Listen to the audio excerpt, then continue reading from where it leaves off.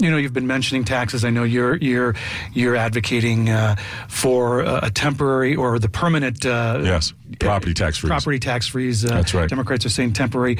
There was a tweet from a listener who mentioned the governor in Minnesota, Democrat, but is a very wealthy man like yourself, who has really championed a progressive tax, and their economy is doing well, and that listener wondered why not something like that in Illinois.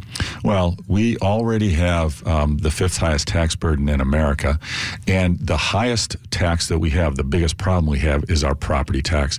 We've got to focus on helping bring down our property taxes. Here's a sad fact. In Illinois, we have more units of local government than any state in America. In fact, we have 2,000 more units of local government than any other state, and that leads to more bureaucracy, more cost, more patronage, more cronyism, more pensions, more taxing bodies, and it's given us the highest taxes. We've got to shrink the bureaucracy, make our governments more consolidated, more efficient, and then that money that we save can go to economic growth, and it can go into our schools and grow more jobs. This is what we're working hard to accomplish. So is that a yes or no for a progressive tax? Well, progressive tax, changing our tax code, I've advocated strongly for a comprehensive tax reform. We've got to keep our taxes very reasonable and affordable. Frankly, we're already bleeding many jobs out, and if we raise the income tax on job creators, if our tax goes up for those who own businesses, and many small and mid-sized business owners